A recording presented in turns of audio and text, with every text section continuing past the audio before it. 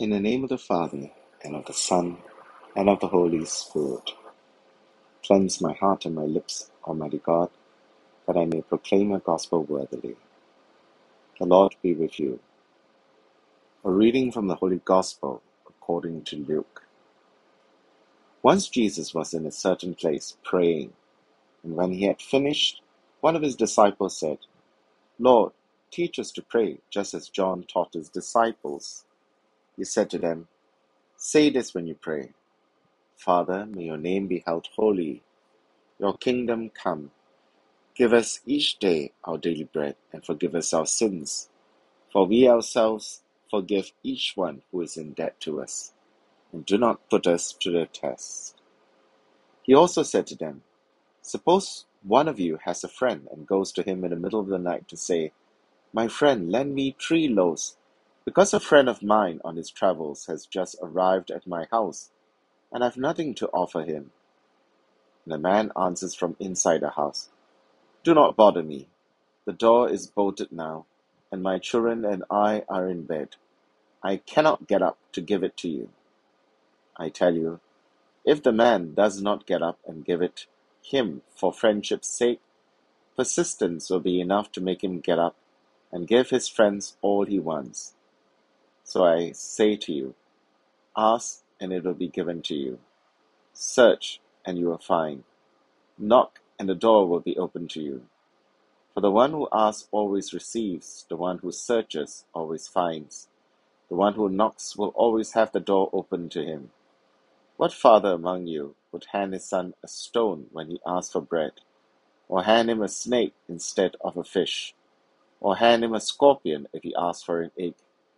If you then, who are evil, know how to give your children what is good, how much more will the Heavenly Father give the Holy Spirit to those who ask him?" The Gospel of the Lord. The Our Father prayer, which we usually pray at Mass or when reciting the Rosary, comes from the Gospel of St. Matthew. St. Luke's version, which we've just heard, is shorter and certainly more stark and direct in its wording. If St. Matthew has his version of this prayer at the beginning of our Lord's ministry, while he was preaching the Sermon on the Mount, St. Luke places the Lord's Prayer about halfway through his Gospel. At this point, the Lord is on his journey to Jerusalem, where he knows he will have to suffer before his mission can be accomplished. He has predicted his death twice. He has told his disciples that if they want to follow him, they will have to suffer too.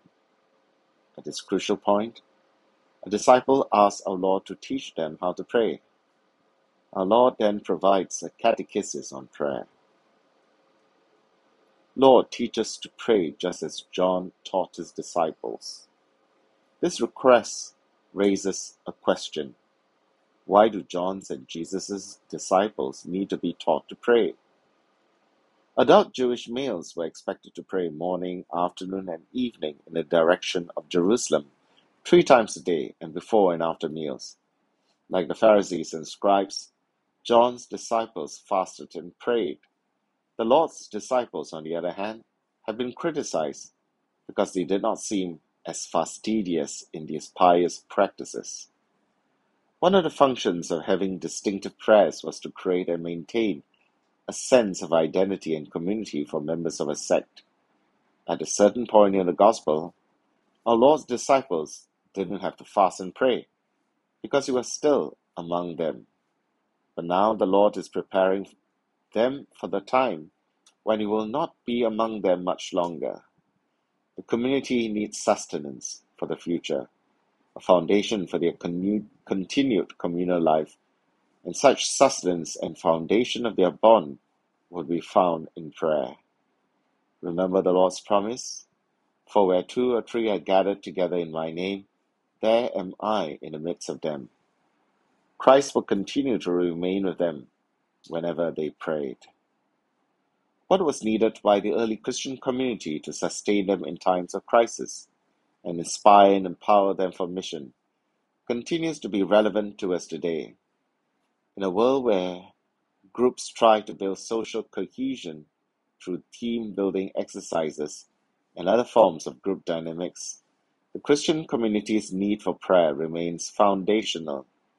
If we are only united in function and efficiency, then we cannot claim to be members of the body of Christ. But if Christ is our inspiration and model, prayer must be the ultimate foundation of our bond. The church without prayer is as inconceivable as the church without Christ. After the Lord had given a helpful pattern for prayer, he turns immediately to one of the primary problems in prayer, a problem that will become obvious almost at once. God does not always answer upon our first request. Indeed, experience tells us that when we pray earnestly, sometimes nothing seems to happen. In response to this dilemma, our Lord calls for persistence in prayer. He calls for us to keep on praying even when it seems that nothing is happening. The Lord uses a parable to illustrate this point. The scenario of the parable places it as an emergency request made at a ridiculous hour to a reluctant neighbor. This is not because the Lord is comparing the reluctant neighbor to God. He is not suggesting that there is any reluctance in God to respond to our prayers. However, there are times that God does appear to be like the reluctant friend, especially when we don't seem to get any answer. However, he is assuring us that if the reluctant friend will get up at midnight to respond to the persistent appeal of a friend, how more so will the will of God of love of mercy hear our prayers and answer our requests. What the Lord has illustrated in the parable, he now sets forth in the precept. Our praying is to be marked by persistence. If the answer does not come in once, we are to keep on praying.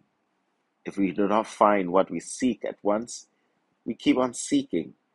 If the door does not open to us at once, then we keep on knocking. We are to see progression in the use of ask, seek, knock. Everything in a person's being is involved in an attempt to break through to the answer. No wonder many of our prayers go unanswered. So many give up after only a few feeble attempts. If we go on asking, seeking, and knocking, then we can be certain of the results. Does this mean that if I persist in praying, that I will get exactly that which I ask of God? I hope not. No is just as much an answer to prayer as yes. No wise parent always says yes to the request of their child.